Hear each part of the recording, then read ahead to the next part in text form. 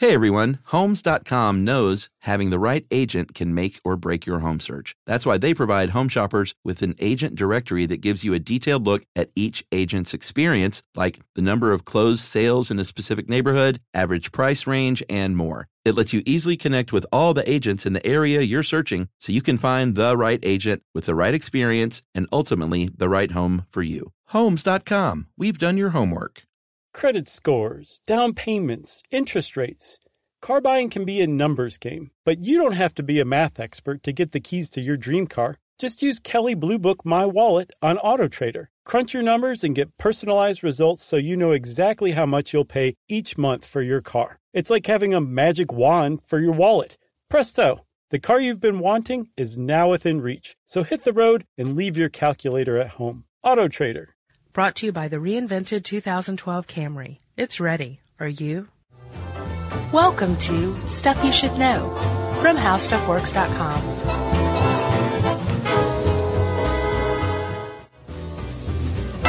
Hey, and welcome to the podcast. I'm Josh Clark. There's Charles W. Chuck Bryant, and this is Stuff You Should Know, the podcast. Are you waiting on me? Mm-hmm. Yes, it is, Josh. Did you see Mark Maron? What do you mean? He toppled Ira Glass for a few days. I did see that. Out of nowhere. Yeah, he must have had some sort of little publicity push or something. Something happened. Yeah, it's great for him. Yeah, he has a great show, though. Yes, he does. Really good interviewer. Mr. Maron. I emailed him one time, told him that. And he was like... No, he said, thanks a lot, man. Did he? Who are you? Yeah. He probably did, but that's fine. Yeah, he's a nice guy. I'm not a famous comedian. No. Not yet. No.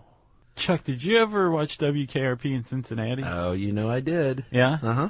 So do you remember the one, like, every once in a while Different Strokes would do this too. There'd be like, at the end of the episode when it was really serious. I know where you're going. There would be no clapping. It'd just be quiet. Mm-hmm. Right? But you could tell the audience was still there. There was always somebody moving in their seat or coughing or whatever. So like, the audience was just sitting there being silent, which threw a pall over the entire episode. Yeah, even though though we're used to hearing the laughing. It was jarring. Yeah. And even as a lad, I remember thinking like, wow, something big just happened that I wasn't paying attention to, you know? Uh-huh.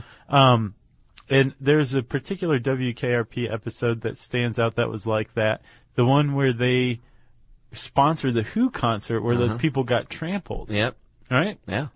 Did you see that one? Oh, yeah, I remember. I knew where you were going with that. So this happened in real life. There was a Who concert in Cincinnati, and it was general admission seating, which apparently did away with general admission for a while. Yeah, open the gates and run to wherever you want to go. Now, there was like a sound check, and people mistook the sound check for an early start. It was a late sound check, and they thought it was an early start. Right. So people started pushing in.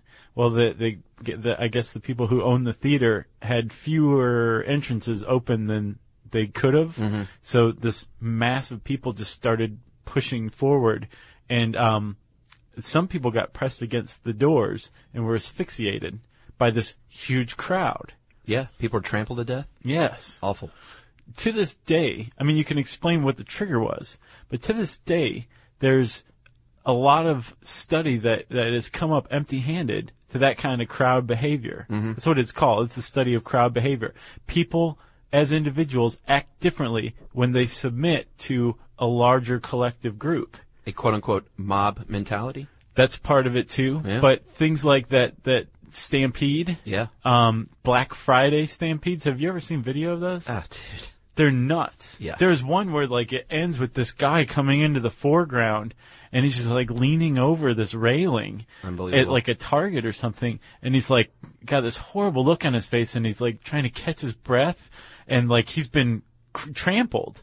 And they managed to extract him, and he's sitting there like leaning over the railing, catching his breath, and you just know that like once he caught his breath, he was going to go right into the Target and start shopping. Right.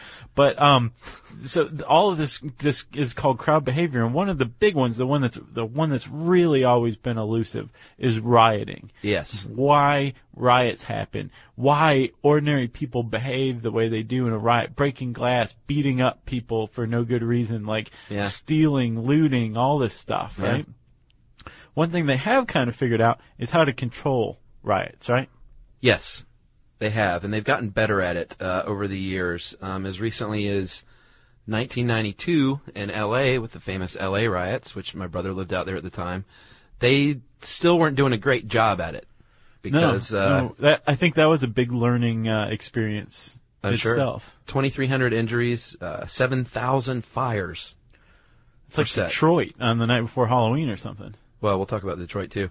More than 12,000 arrests, $1 billion in damage after the Rodney King verdict came back as not guilty, obviously, for the 4 white cops who beat the tar out of Rodney King. Mm-hmm. And it lasted from April 29th until May 2nd. There was full-on rioting going on, streets of L.A. Yeah. And they've gotten better at it since then, is Remember my point. Poor Reginald Denny getting shot in the leg, the trucker who got pulled out? Yeah. Yeah. I do remember that. That was crazy, man. So that's what's called the mob mentality. And one of the things, this is the Grabster. Ed Grabanowski always gets the good stuff. He's quality. One thing he pointed out here, which is a big deal with mob mentality, I never considered, is anonymity. That is the point, right? Yeah. If You've got a crowd of people who are like kind of all feeling the same way. At the very least, they're all feeling the same energy. But the cops are standing there staring at you. Mm-hmm. You're not going to do anything if the cops are standing there staring at you, especially if you think you may be the only one to do something. Right. You're not going to throw a Molotov cocktail at a cop when you think everyone in the crowd is going to look at you like, what did you just do that for? Right. Right? But if you're anonymous, not just to the cops, but within the crowd, you're probably going to start something. Yeah, it makes you do things you wouldn't ordinarily do if you were on your own. And there's different schools of thoughts with riots, right? The prevailing idea is that riots are formed by a few people who do act as triggers once the risk of being arrested is low enough through anonymity. Uh-huh. A few people who are angry enough, have something to gain. There's some reason they act as the leaders or the people who start the riots, and everybody else, which they're considered a homogenous group, right, of soccer fans or people low on the socioeconomic ladder in L.A. Right. They just get caught up in the mob mentality. Yeah. Right. Yeah. And that's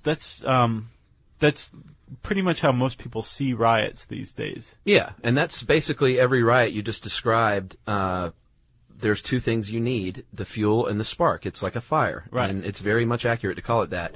The fuel can build up, and usually does build up over time. In the case of L.A., it was racial prejudice and what they perceived as unfair treatment because they might have been poor. Well, not just that. I think the LAPD has been, especially at that time, was viewed as like the most crooked police department in the country. Sure. So this builds up over time. Maybe it's a union, angry at their company, angry for years, decades even, over mistreatment. And once you get a big enough group of people that are all ticked off about something together, and you have a spark, which doesn't even need to be something real. Sometimes it can be a rumor that something happened. People get whipped up to a frenzy. That spark ignites the fuel, and you've got a riot on your hands. And that sparked another term for it is a shelling incident. Shilling incident, I think. Oh, really? Yeah, there's this guy who studied crowd mentalities, crowd behavior, and he, I think his name was Thomas Schilling, and a Schilling incident is like a signal. It can be anything from like when you reach that peak moment where everybody's charged up, right, but nobody's going to do anything. If somebody suddenly shatters like a plate glass window, everybody's going to go nuts. A Schilling incident has just happened. Yeah. Wow. But another way to put it is that spark. Right. But it takes something like that signal, like it's go time. Yeah. For the balance to tip in a riot, a crowd to go from a crowd to a riot. Right. Josh, we talked about in the past, they were not very good at it, and when I say they're not very good, it was because it was us versus them. Cops go in and start beating people into submission. Yeah. And that's not the way they want to do things nowadays. No, it was viewed as a battle. Yeah, like let's go out and fight each other. Yeah, like Braveheart or the other one that he made like that. Yeah, and we've got better weapons, cops do, so we're going to win, despite the fact that you may outnumber us. Although sometimes we might outnumber you and have better weapons. And apparently one of the things they figured out, this happened in L.A. in 92, when you outnumber the cops back down, apparently. That's what they did in L.A. They were like, there's nothing we can do. We'll get eaten alive, so we're going to just kind of hang back and try to contain this. Right. You know? Interesting. These days, it's pretty cool how they do it. There is a command team. They form a big square of officers. Yeah, and by the way, it really helps to see this graphic. Do you have that? No. Dude, this graphic is as helpful as a graphic I've ever seen in my entire life on the site. Yeah. So what you've got is a big square of officers. In the center of that square, you have your command team giving out the orders. They're obviously well protected because they're in the middle. Yeah, and the sides and the front and back are called echelons, right? Yes, and an echelon is about 10 to 12 cops that are, you know what echelon you're in, so you know what to do. We'll get into that in a second. There's also in the center, there's an arrest team, and they are the only people that are actually placing people under arrest. Everyone has their own job. Right. And what I get from this is you got to stick to your job in order to be effective. Yes. If you're in a front echelon, don't start arresting guys. No. It's not your job. No. And I think the whole thing would fall apart, like you say. So it's very mobile, very tactical. You can change direction. If all those dudes in the square all of a sudden said, the command team sends out the message, we got people coming from the south, they can all turn around, and all of a sudden you've got the same effective team going the other direction. Right. They're very reactive. Very adaptable. Reactive. The echelons cover each other. They don't all go out at once. Like an echelon, if they want to advance, they'll send out one echelon while everyone else covers them. Then the next echelon will go forward, and then what you're doing is you're moving the square into another position. Right. And remember we said that rioting groups are generally taken as homogenous, mostly people who get caught up in the thrill of the moment. Uh-huh. When they're confronted with police, the idea is that they really just kind of want to go home. They don't want to get arrested. They don't have any dog in the fight. Mm-hmm. So if they see this tactical squad coming at them, the one of the first points of the squad is to let these people go home. That's to what disperse. That's what the cops want, is they would just want you to get out of there. So it's not just like this solid wall, although it can be, these echelons. Uh-huh. They're also very capable of spreading out to let people flow through them and get out of there. That's what they want to do. They want to leave you an escape route, whereas in the old days, they would actually try and strategically trap you in a corner. Right. Which, and as everyone knows, beating the tar out of you with a nightstick. But, when you're trapped in a corner, you're going to be even more enraged and scared. So that just led to more violence. Right. So if you are confronted by an echelon of this, right? Let's say you're just an average person and you want to get out of there, you're probably going to be able to make it through or around them, right? Yeah. But if you're just standing there and you're throwing rocks still, or you're shouting at them, or you're not moving and they're telling you to, what's going to happen is they're going to close ranks, and then the two officers that you're in between are going to open up, and you're going to find yourself swallowed by this tactical square of riot cops. They gobble you up, basically. And that's when you're going to be introduced to the arrest team. Uh-huh. You are in a walled area of cops. Yeah.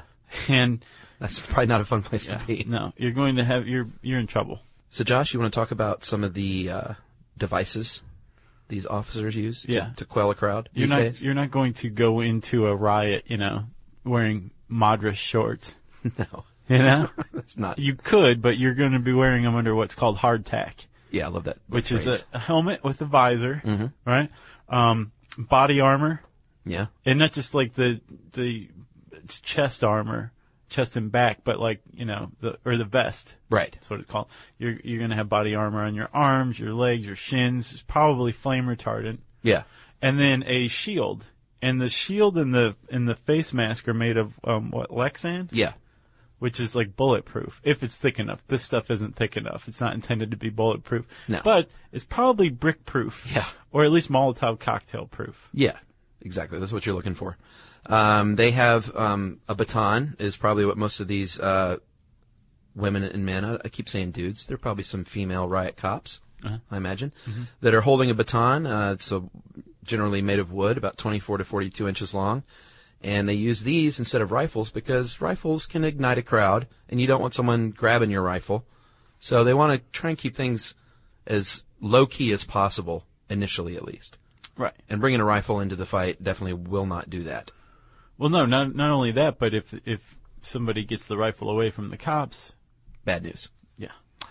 They have non-lethal rounds, but Ed is quick to point out there's really no such thing as a non-lethal round. Right. Anything fired from a gun can kill you, potentially. Just ask Brandon Lee. Yeah. Well, I guess you couldn't ask Brandon Lee, but Look what Ask happened to the Brandon director of The Crow. And they are fired from a 40-millimeter gun, and it's one of those, sometimes it's a single shot, but it's like a grenade launcher. Sometimes it's those really cool-looking things with 6 or 8 round barrels. Looks like a Tommy gun, sort of. It's very cool looking. But they shoot out 40-millimeter shells. Right, and like you said, they're less than lethal rounds, right? Yes. Less lethal. And basically you have a couple of different kinds of rounds or a couple of different categories. Like you have blunt force rounds, right? Yes. And blunt force rounds are basically meant to knock you on your bottom when you're in the middle of a riot. A big thud in your chest. Or at the very least to smack your legs in your stomach. Because if you're a rioter and you weren't planning to be in a riot that day, you may be wearing Madras shorts. That's right. Right? And so these rounds, these blunt force rounds, there's a wood baton, the rubber baton, the foam baton. All of these are designed, they look like little canisters that are shot from these grenade launchers. And they're filled with these things, right? They're filled with little hockey puck-like discs, right? That when the shell hits the ground, usually you shoot them at the ground in front of protesters. Right. When they hit the ground, the shell opens up, and all these little discs just spread out and smack a bunch of people all at once. Right. And all of a sudden they're like, ow, and snap out of their rioting mentality, hopefully, right. and go home. Right? That's the idea. That's the idea of the blunt force round. There's also a beanbag round. Yeah. Which is exactly what it sounds. It shoots little square beanbags. Or there's some that look like tadpoles if you are, aiming, if you want to be accurate. Yeah, yeah. Then there's the sponge round, right? Which is the cleanest of all the blunt force rounds. Yeah, it's basically like a sponge bullet, which I imagine hurts pretty bad. Yeah. My nephew Noah shot me in the back over Christmas with this little gun that he got, a little air gun that shoots little rubber pellets. Oh, yeah, the little yellow ones? Huh, yeah. I've Airsoft? I think so. Yeah. This is the second time for some reason in my life I volunteered to be shot because everyone was wondering how bad it hurts. And I was like, well, just shoot me. So I made my back taut with my shirt, and he shot me in the back. And it hurt a lot. Did it? Yeah, it raised a big red welt. And, it was not fun. Hey everybody, it's time you heard about Squarespace. Squarespace has the tools you need to create and sell your own website. Whether it's an online course or custom merch, Squarespace has you covered. That's right. Courses is a great program. You can start with a professional layout that fits your brand, upload video lessons to teach techniques and skills, and tailor your course with a powerful Fluid Engine editor. That's right. With Fluid Engine, which is a next-generation website design system, by the way, it's never been easier for anyone to unlock unbreakable creativity. That's right. And don't forget the commerce side, because after that, you can charge a one-time fee, or you can even sell a subscription. Yeah, so turn your creativity into income with Squarespace courses. And right now, go to squarespace.com/stuff for a free trial. And when you're ready to launch, use offer code STUFF to save 10% off your first purchase of a website or domain. Squarespace.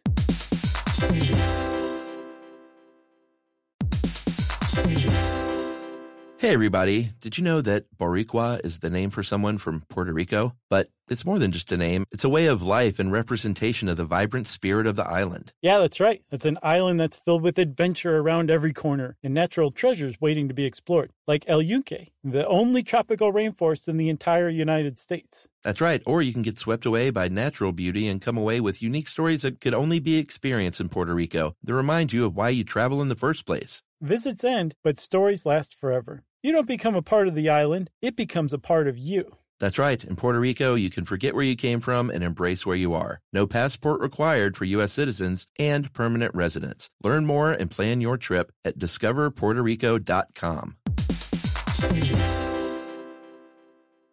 So I talked to Strickland of Tech Stuff, John Strickland. Oh, yeah? He went to CES. Uh-huh. And one of the things that was left out of this article was electrocution, non-lethal electrocuting weapons. Oh, that just shock people? Specifically Taser, which is a company's name, by the way. But Strickland said that Taser was at CES in Vegas. Tasing people? Yes. Are you serious? Tasing people who wanted to be tased to find out how it felt, and they were tasing people. But he said there was something called a Taser Shockwave, which is an electroshock cannon. Wow. right? I showed you Oh, this. yeah, that's that thing? So basically, it's just this array of tasers that you sit on like a mount, and you can stack them up. Yeah, it's on 4 legs. Stack them next to one another, so you create a barricade of tasers, and if people are running at you, you just deploy. Wow. And it tases, let's see, each little stack can tase 6 people at once.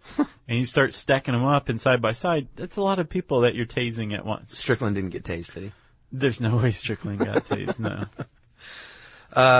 There's all kinds of cool non-lethal weapons, actually. I've seen those foam guns that, like, cover you in sticky goo and, like, sound things. Yeah. Flashbang grenades. Gay bomb, that was created, Right. or that was thought of as a non-lethal weapon. At the time, yeah, sure. Patterson Air Force Base, right? Yes. They don't use all these in riots, though, obviously. They do use pepper ball rounds, and those are basically modified paint guns, but instead of paint, it's filled with pepper spray. That hits you. It's not going to be very fun. No. It's going to sting, and then you're going to get that stuff in your face. They said they can also use water in case there are children or elderly in the crowd. Right. And You that'll... don't want to pepper spray the elderly. No, you don't. I just want to see the elderly rioting, though. That's what I was trying to figure out. Buddy, wait until they take away Social Security, and then Yeah. you'll see some elderly rioting. Be a slow riot. Apparently the water, though, will still cause a stinging sensation and have a similar effect. Well, plus, if anyone who's a savvy rioter, and has been hit with a pepper ball spray, or pepper ball round, Yeah. may take this water round to be pepper spray and will start running, or it could Right. have the same effect. It has a psychological effect, psychs them out. Yeah, you're trying to disperse people. There's also, if you're into pepper spray or CS gas, which I'm going to go ahead and try to pronounce this now, okay? Mm-hmm. Chlorobenzylidine malonitrol. Chlorobenzylidine malonitrol. Yep, and OC gas is oleoresin capsicum, which is what pepper spray is. Did you look up the pronunciation of capsicum? No, is that wrong? I think that's right. No. It's either capsicum or capsicum. Oh, well, One I'm of going the with two. capsicum. Okay. But both of those can be injected into an aerosol grenade, Yeah. which is tear gas grenade, Sure. right? And you can throw that into a crowd if you want to start a stampede and kill a bunch of people. Yeah. People get freaked out when you throw a grenade that starts spewing gas, right? They don't know what it is. Sure. But apparently this is very useful for crowd control. Like if you want the crowd to move right, you throw one of these to the left on the left Right. outskirts of the crowd, and everybody starts moving the way you want them to. Or if some people are just beating somebody up, you can throw that into a crowd to get them to lay off. Right. Or you can create a barricade of tear gas. Yeah. The other thing, Josh, they have is dye rounds. Yeah. So sponge rounds, ferret rounds. We didn't talk about ferret rounds, but they penetrate windows and wooden barricades, kind of to blast through something so that they can send in some gas. Well, they have gas in the round. Oh, they're I looked actually it in the up. round? It wasn't spelled out. Yeah, I looked it up like it's in the round. Oh, okay. Yeah. Well, all these things can be filled with dye, marker dye as well. So if you see like one of the leaders or someone who's doing something especially bad, you can pop them with one of these, and all of a sudden the arrest team knows, hey, get that guy with the red splotch on his chest. Or get that Smurf. Or the blue splotch in that case. Yeah. And so if I would suggest, well, I'm not going to suggest that. If I was hit with one of these, I'd take off my shirt or something, Sure. which would be a whole different kind of problem.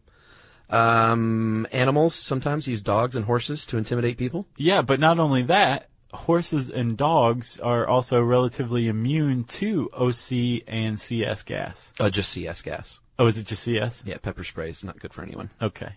That's just straight up hot. But that's, yeah, sure. I wonder how they test that. You know exactly how they test it. They spray a horse and say, And then they're How you like, feel? I wonder what happens if you tase a horse.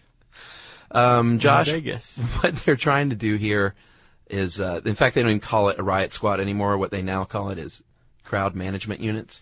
Yes, we're on to the philosophy of riot control. Chapter 1, prevention. Stop it before it starts. Yeah. Is the goal. Yeah. A lot of these things happen at planned protests. Mm-hmm. So when they hear about this, someone applies for a permit to stage a rally, let's say. Mm-hmm. If it's one that's particularly, they think, an incendiary, they'll send a tactical unit in, and they'll talk to the people beforehand and say, hey, you can do this, you can Right. go here, but don't do this and don't go there. We won't have any problems. Right. And you're familiar with the Battle for Seattle? Yeah. There was Direct Action Network was running the show for that, the World Trade Organization protests. Mm-hmm. And they met with the Seattle cops and were like, this is what we'll do. Here's a great plan. We'll agree to this. But be forewarned, there are probably going to be people there that are not under our control. And there was an anarchist group from Eugene, Oregon, and they were the ones who started just trashing the place. Oh, yeah? Yeah.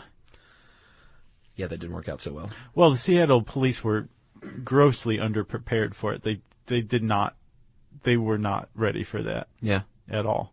Chuck, you were talking, sorry to take us off on that tangent, but we were talking about prevention and how you meet with the cops will meet with you. They're going to be like, don't do this, don't do that. If this does happen, we're going to go from this passive, observant, but present kind of mentality to, okay, now we're in a riot gear mentality. Yeah, but they say it's still important to be unbiased. Like if it's, let's say, Democrats are opposing some Republican convention or something, the cops aren't supposed to let their biases figure into how they react. They're supposed to be unbiased and treat them like they're members of the community. Mm-hmm. And they say while they want to be not stormtroopers, you also can't appear to be subservient. You still have to give the appearance at least that you're in charge. Right. So you got to walk that fine line between stormtrooping, beat you down mode, and you're just doing great things, and I got no opinion on the matter. I like your tie-dye shirt. Yeah, I like your Madras shorts. It's very nice. Oh yeah, those. So Chuck, if the ground rules are broken, apparently, and a riot does break out, the cops kind of switch modes, right? Intimidation mode. Yes. Again, the point, and all of this is theoretical law enforcement, but the point is to get this crowd to disperse. And it's based on the philosophy that they're just temporarily out of their minds and caught up in this mob mentality. And if you confront them with the strong arm of the law, they'll come to their senses and want to go home. Mm-hmm. Right? Yeah, and they do that. They'll they're very tight with their precision, with their movements, which is intimidating. Right. Apparently will beat their shields with their batons and stomp their feet all at the same time. Right. And all this is, the idea is to scare people into thinking, I don't want to be swallowed up into that square. Right. They also pick and choose who they arrest, or even who they mark with die. Somebody who is, if they see somebody engaged in a crime, they're probably going to try to arrest them, depending on the severity of the crime. Or at least they'll probably try to mark that person for arrest later. Right. But if they see somebody, if they see a group of people beating down one person or shooting poor Reginald Denny in the leg, right, they're going to go after those people because there's someone whose life is in danger. So they kind of triage, I think, in the middle of this chaos, they triage the, who they're going to go after first. Right, right. Makes sense. So we've talked about the rioters, police, obviously, National Guard sometimes, trying to contain riots.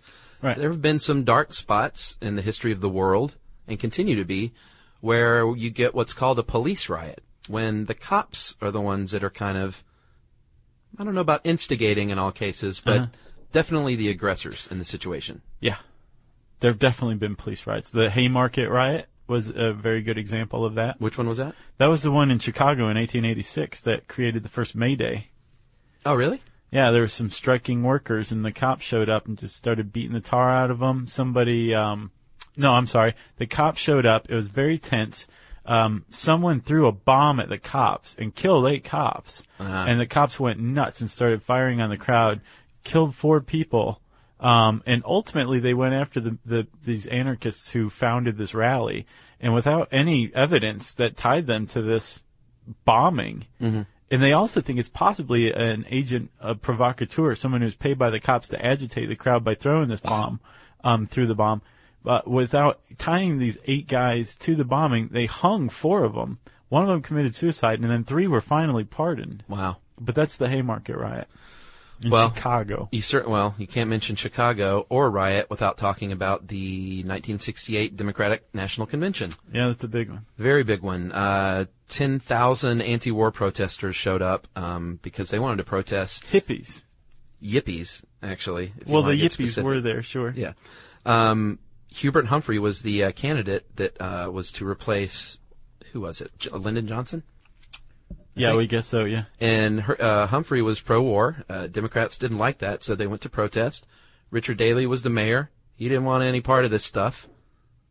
He was pretty angry about it going in. Mm-hmm. Said things like, no one's going to protest in my city. Yeah. Built up big barricades around the convention center.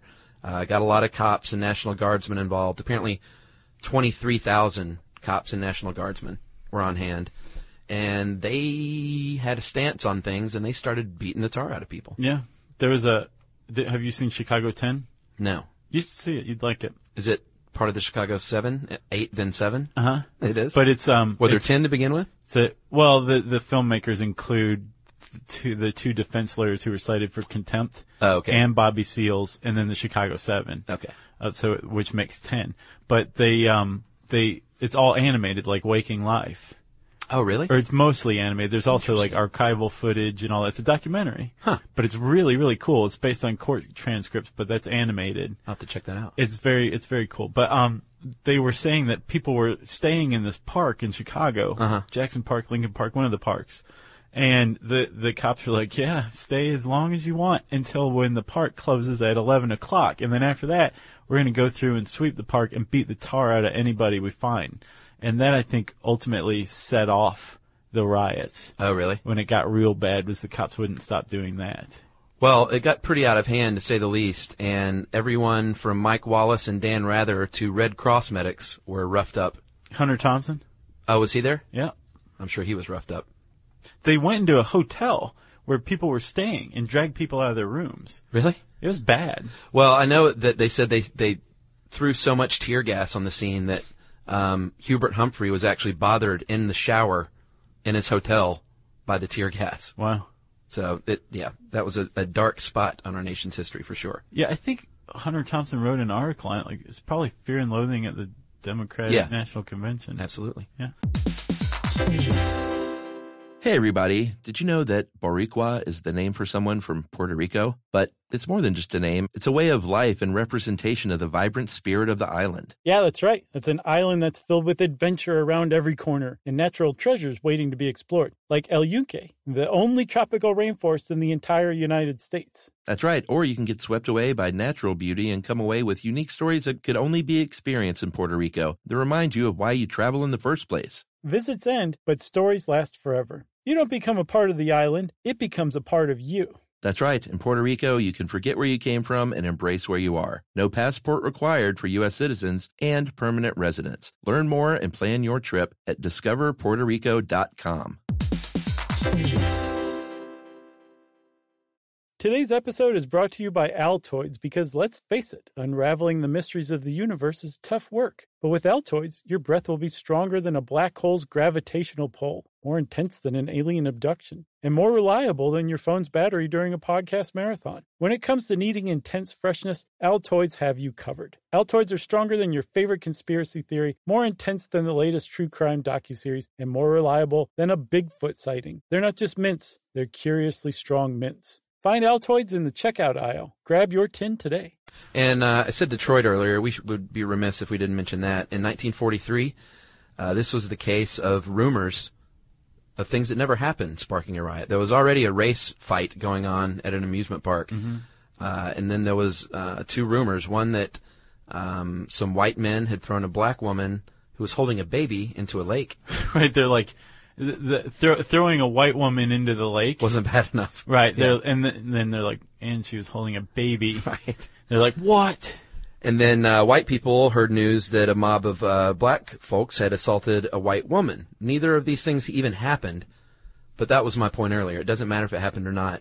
There were racial tensions in Detroit at the time in 1943, and this set it off. And cops apparently were shooting fleeing black people in the back. Yeah. That was the rumor. Well, I don't know about rumor. How many died?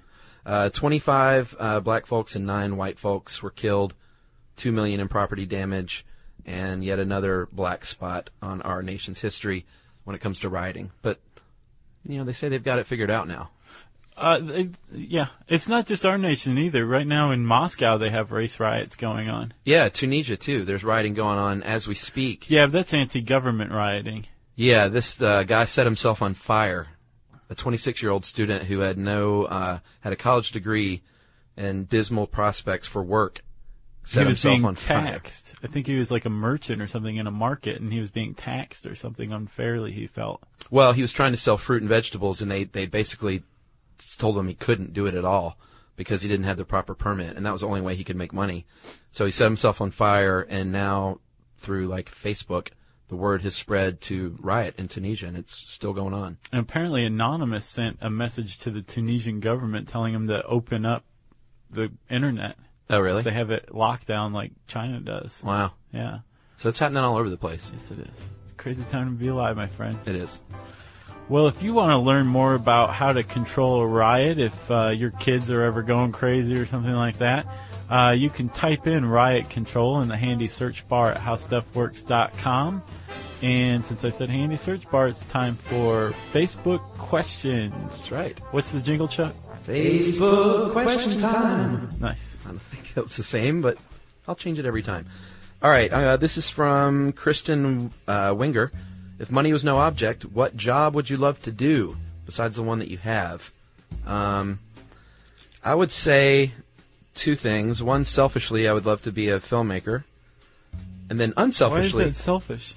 Well, because I'm not helping out my fellow man. Oh, okay. Except offering them great movies. But if money were no object, I used to want to start a camp for behavioral disorder children. Like take them camping. You mean the camp from Stir Crazy? Yeah, basically. Or no? Was it Stir Crazy? Was it? Richard Pryor and Gene Wilder? Yeah, Gene Wilder wasn't in it. It was the one where he was the bus driver. It was just Richard Pryor. Silver Streak? No, that was The Train. I know which one you're talking about. Yeah. All right, what would you do? Well, first, Chuck, I want to commend you on that. That is very sweet.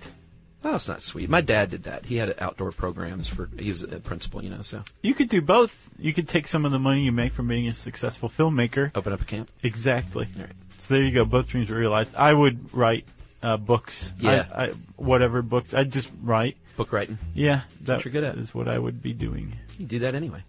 Maybe. Kerr Lockhart, what's the room like that you record the show in? It is smallish. It's got some foam padding on the walls. It's got there's heavy curtain. Chains and shackles that are bolted to the walls. Chains and shackles? It's bleak.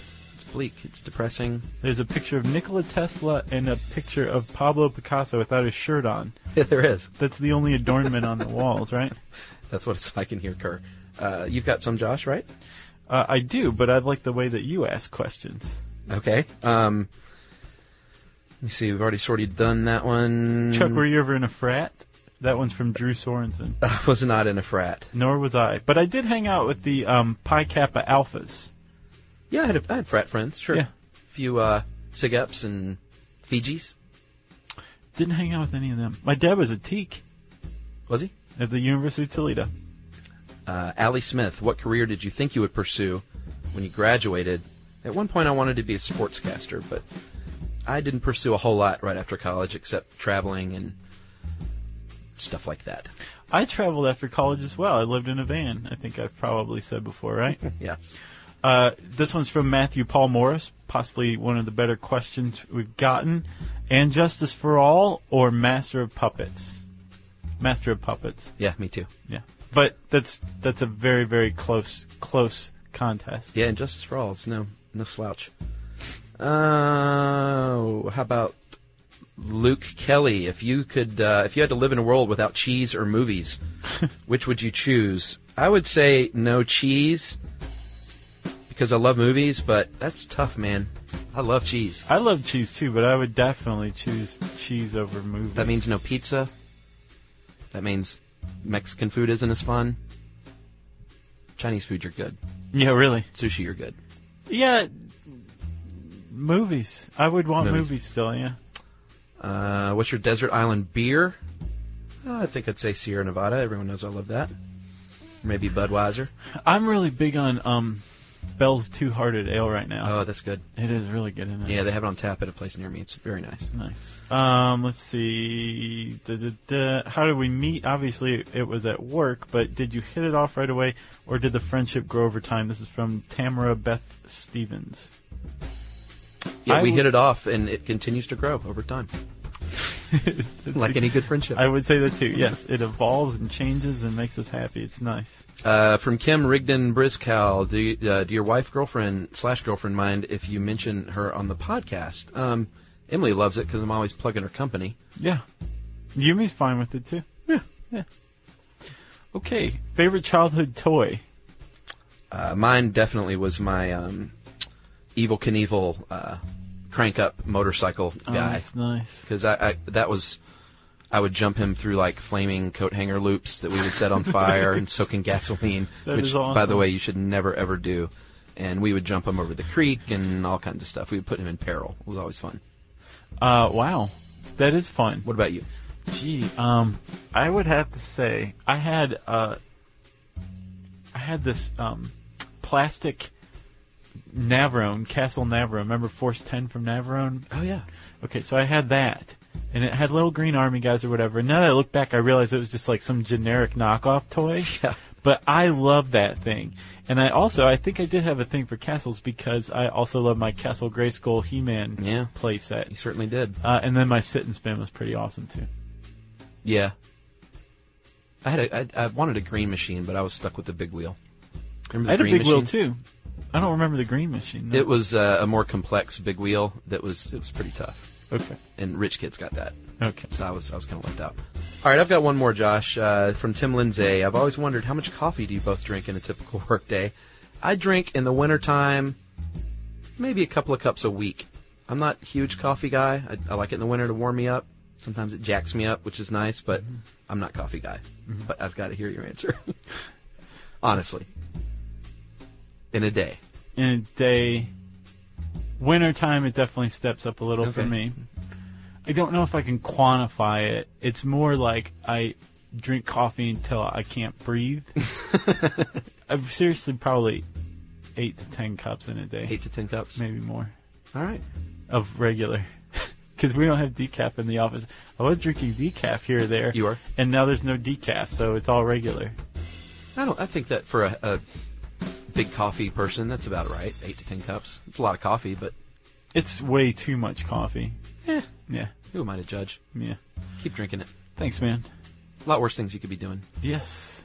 Like I could be shooting junk or something 8 to 10 times a day. Don't want to do that. No. All right, that's it for Facebook questions. Thank you for those. They're always fun. Yeah, again, we have fun over at Facebook. That's facebook.com/stuffyoushouldknow. We tweet SYSK podcast. And then we have an email address, too. Can you believe it?